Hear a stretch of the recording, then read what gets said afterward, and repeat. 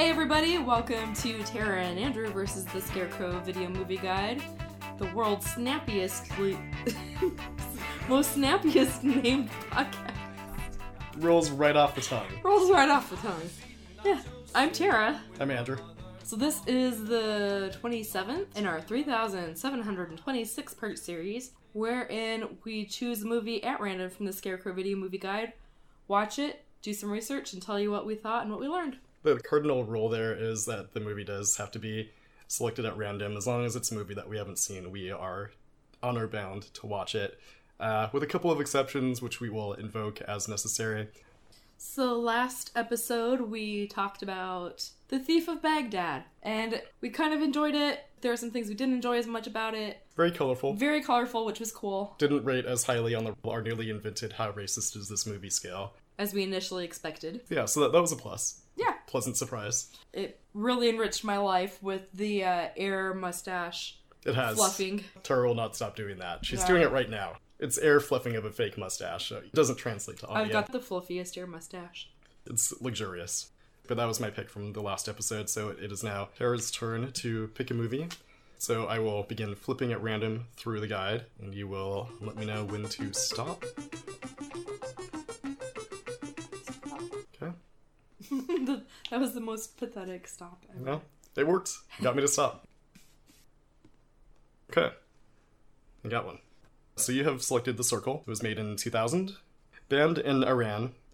Director Panahi's drama of women's lives under the strictures of Islamic law in Iranian society is a harrowing portrait that resembles a police state. Women scramble through streets, dodging cops like fugitives and searching for a land where they too have rights. Even a quiet moment with a cigarette is denied. A mix of the poetic and the polemic, the film is oddly abstract and untethered, with men little more than anonymous authority figures, and women rarely more than roughly sketched martyrs. It is Panahi's passion, his anger, and most importantly, his sensitivity to moment-by-moment sensations, and the more subtle realities of these women's status that bring the film alive as it returns, full circle, to where it began, ready to start the cycle over again. Interesting. Yeah. And what a movie to pick on International Women's Day. Yeah, indeed. Yeah, we are recording this on March 8th. Yep. So, very apropos. Yep. Reminds me of Persepolis a little bit from the description. Sure. Which you've not read, but it's really good. It's right there. It's right on our bookshelf. Way right to there. shame me. Shame. We will be back with our thoughts and opinions on The Circle after this musical interlude.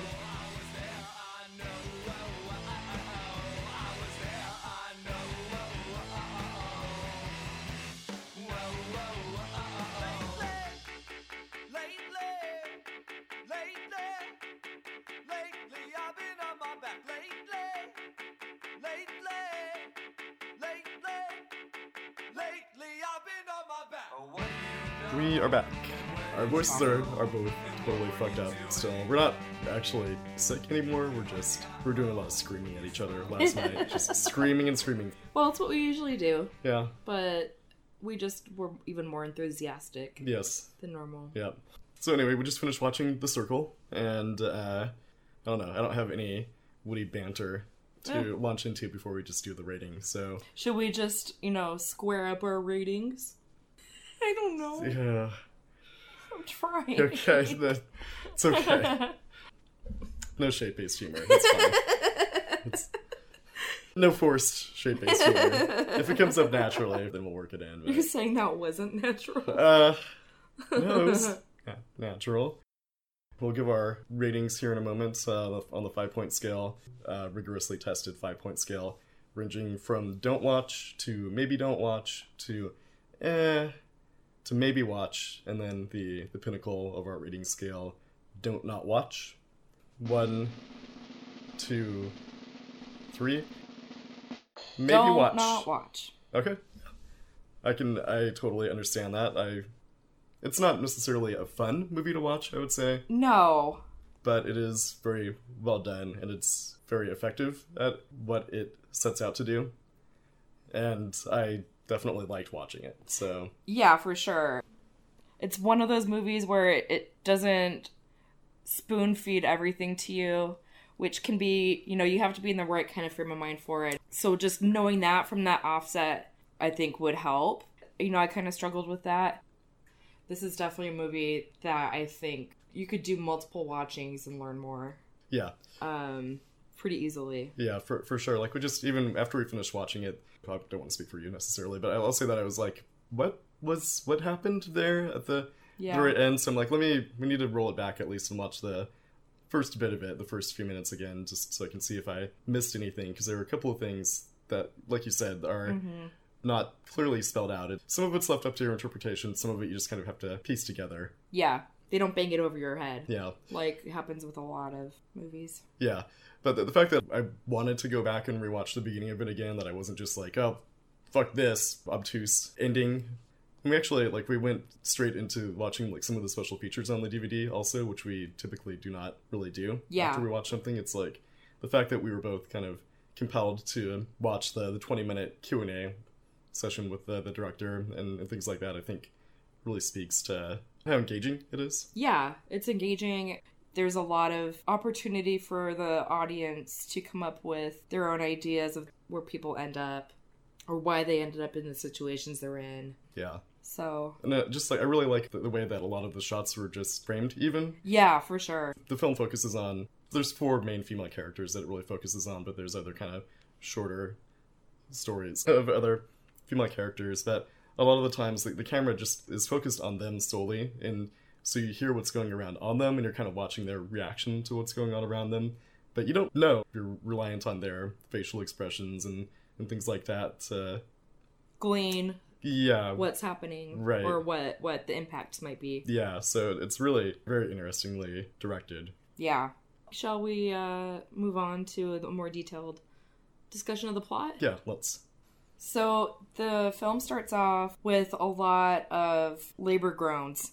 It's not entirely clear what's happening.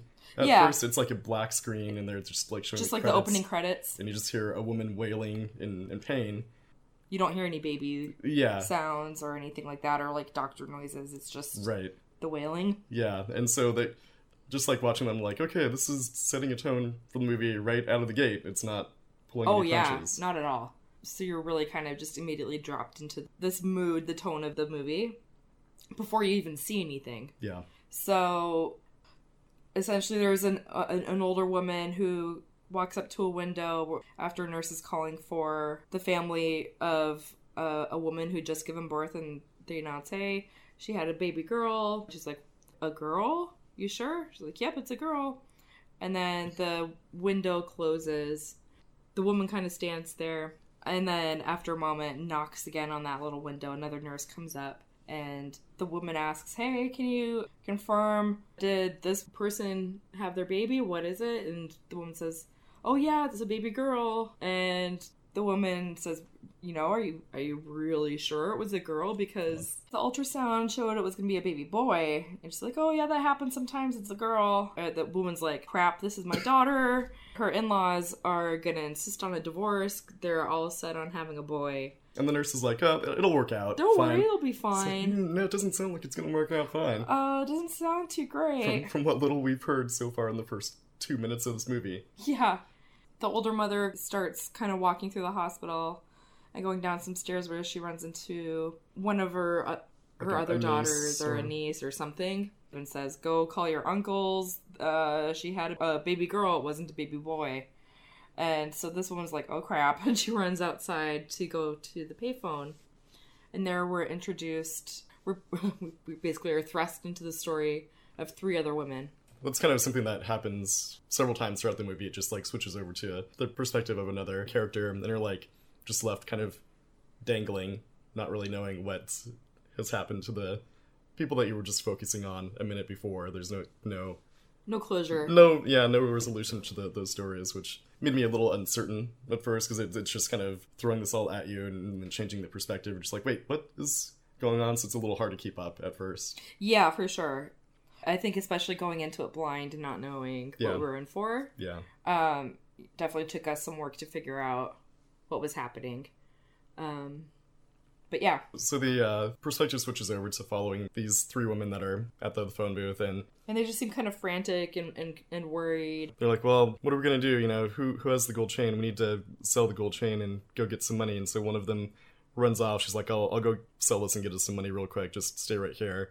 And as she is leaving, some guy is walking by and talks to the other two women, Narges and Arizu. And they're like, oh, are you two alone? And Arizu is like, this just gets her pretty agitated, kind of sets her off, and she's like, what did you just say? And she goes chasing after him and starts arguing with him. And so Narges is just kind of left there by herself, and she's the main character that we follow throughout this first part of the movie. And so it's following them as they, like, their other friend, the third woman, gets arrested.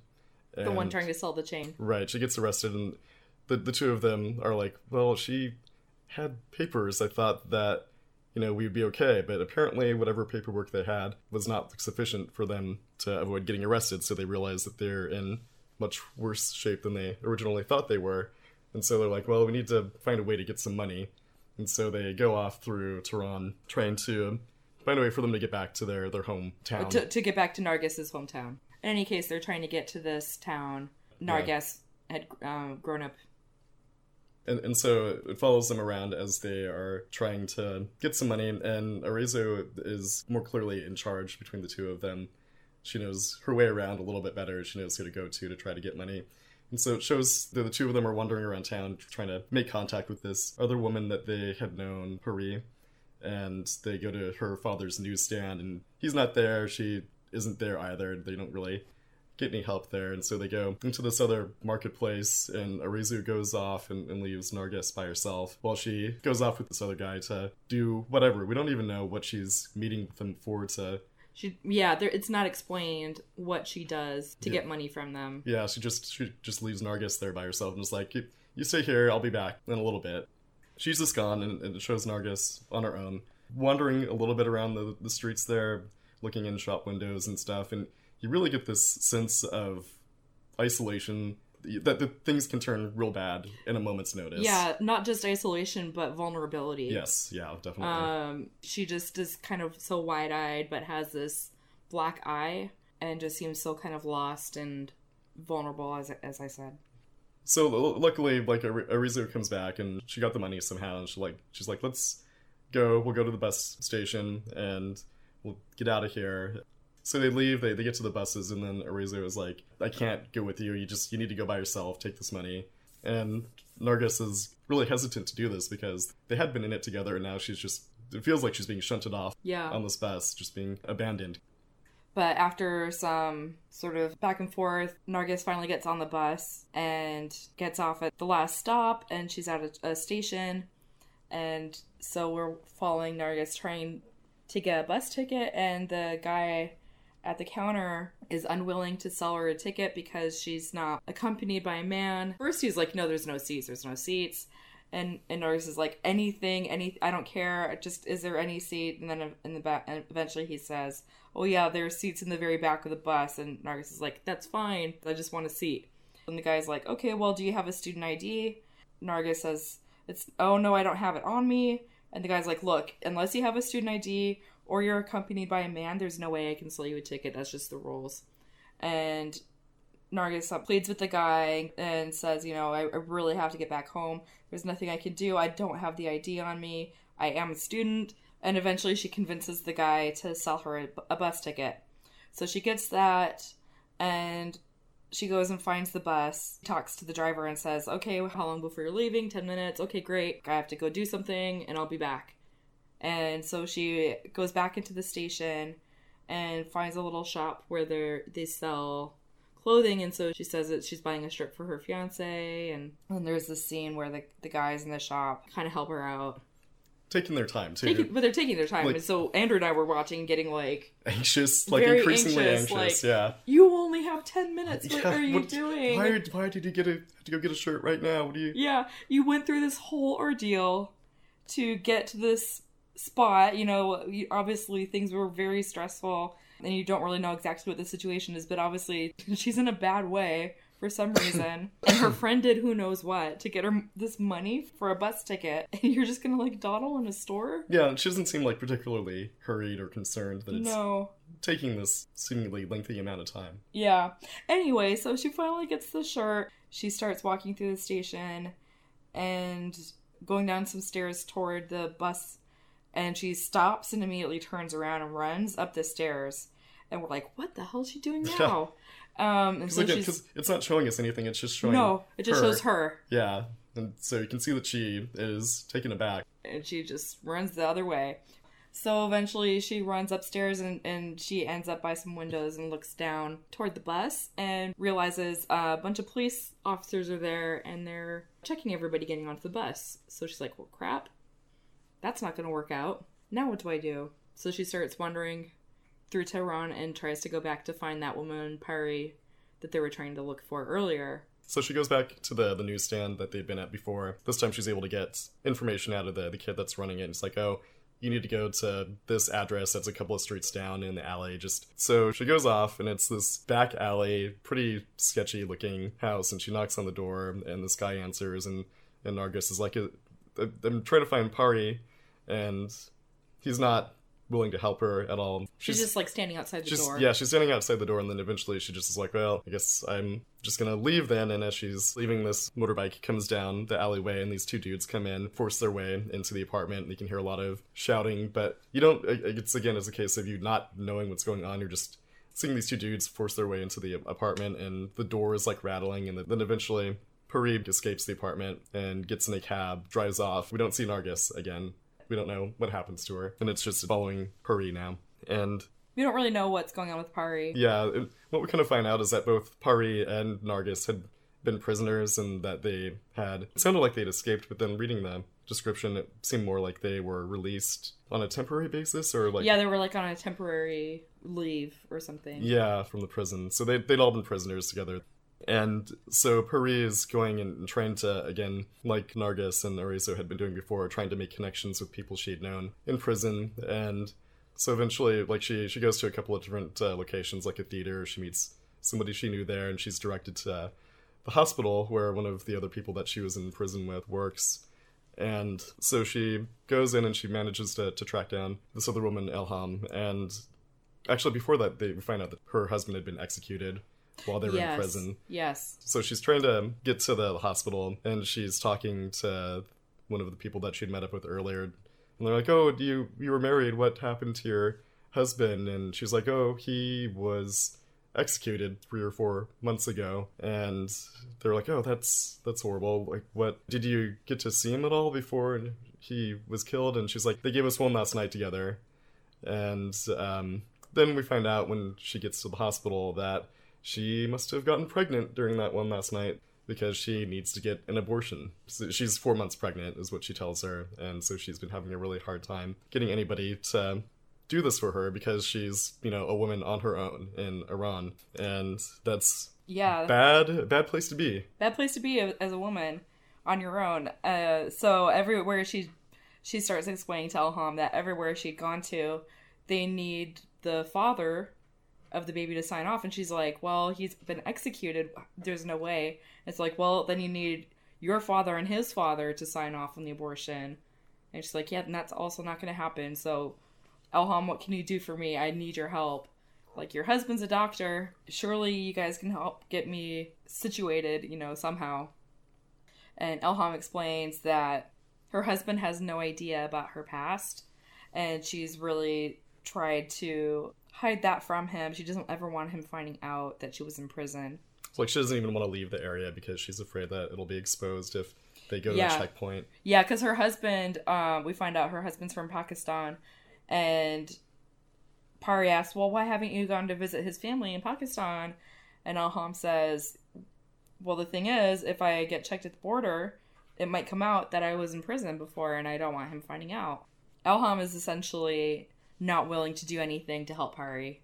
She's like, I'm sorry, I can't jeopardize my situation. Pari ends up leaving the hospital and is out wandering around the streets of Tehran. Just, totally kind of adrift and without any idea of what else she can do to get the help that she needs. And then as she's walking around the streets, she sees this woman and her daughter, and she picks up a toy that the daughter had dropped, and it's like, oh, I think you dropped this. So they thank her, and then, so Pari asks if there's any place to stay right around the corner. There's a hotel. She goes in there and she gets scared off because I think there's like soldiers there. Is that what it was? It might have been soldiers or just patrols.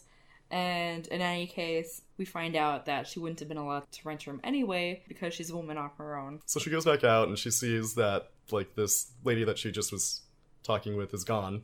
And her daughter is still there, and her daughter's crying and by herself. And she's like, where did your mom go? And the girl's like, I don't know. I want my mom. I don't know where she is. And so they go up to this street vendor.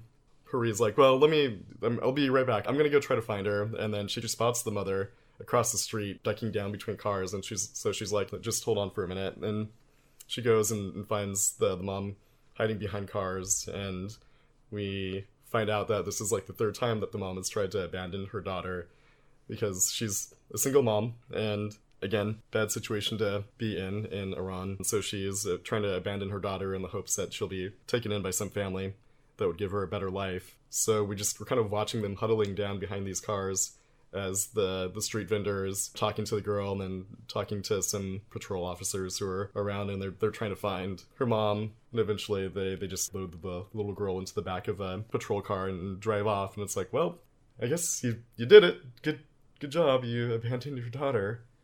So at this point, Pari kind of takes off, and the mother is wandering the streets, having done what she'd set out to do, but kind of aimlessly walking around, and I think pretty clearly heartbroken at what she had done, but feeling like that was the best opportunity she had to give her daughter a decent life.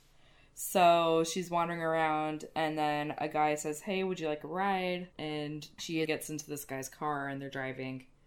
And then they get to a checkpoint, and the woman's like, oh my god, we can't do this. Just say that I'm related to you, or say that just we're please married tell or them that something. tell them that we're related or I'm married to you or something, because this is not going to look good. Otherwise, they're going to think I'm up to something. And the guy's like, no, I can't do that. And turns out he was an undercover police officer, and he thought she was a prostitute. So they're at the checkpoint, and she's sitting in the car, and the undercover police officer gets out, and he's talking to some of the other guys. And then they've picked up another woman who was working as a prostitute, and the guy that had tried to pick her up.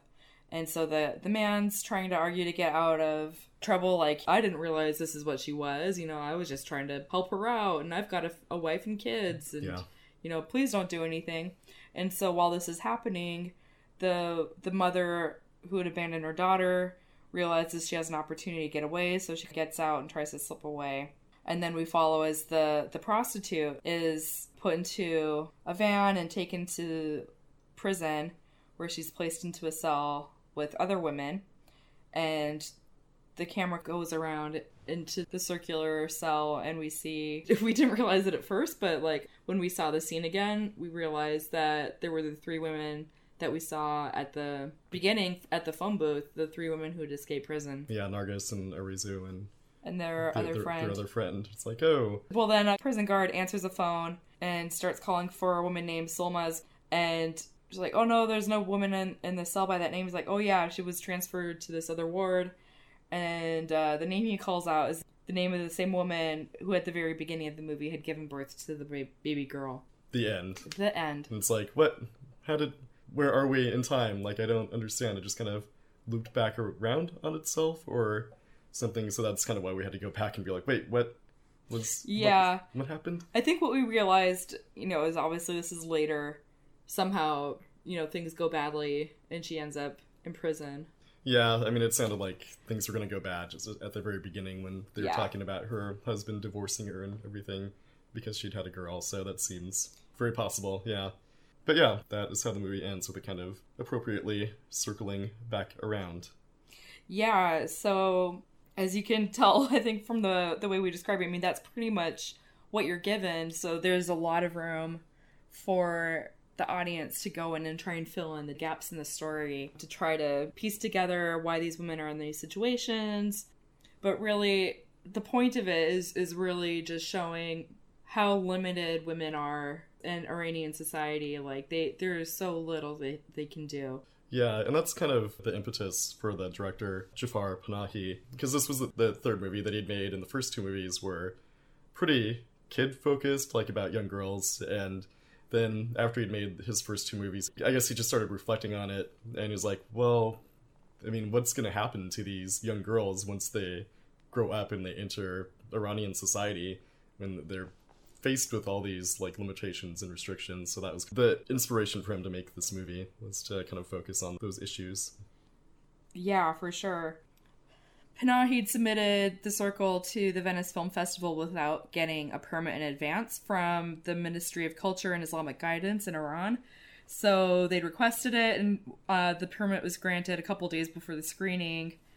However, it was banned in Iran as the cinema deputy of Iran said it was such a completely dark and humiliating perspective. Yeah. Which, yeah, definitely dark. Like, yeah, definitely dark. It doesn't paint Iran in a great light in terms of how they treat women. How they treat women and their personal liberty and lack of agency. So Panahi was then banned from shooting movies after this, but it was lifted. Eventually. Yeah, I think after 9 months, the ban was lifted somehow. There must have been some kind of public outcry or something, I think is what I vaguely remember seeing. But he kind of ran into a lot of problems like that going forward. His first 2 movies were pretty kid-centric, but after that, he definitely, it sounded like, from what we read at least, it sounded like he took a turn towards making movies with more political commentary on how things were going for people in Iran. Yeah, and he knew that The Circle was risky to put that out, and so he'd actually hidden several copies of the movie around the country, knowing that it was very possible that the government would get their hands on it and destroy the copies. So he hid as many copies as he could in the hopes that at least one of them would make it through. Yeah. And be able to be screened. Yeah, just crazy that you'd have to go to those lengths to protect your work, literally go and hide it from the government. Right. Well, it gets even harder as we found out. Life for Panahi's gotten a lot harder since. Yeah, he's had a rough go of it more recently, for sure. Like, he was arrested in 2010, and the alleged reasoning behind that was because he was working on a documentary that was critical of the 2009 elections with Ahmadinejad. But his wife feels like that probably was just a smokescreen to arrest him. Like, they'd had their eyes on him for a while. He'd obviously put out this movie and movies after that were painting Iran in not necessarily the best light. So they had their sights set on him.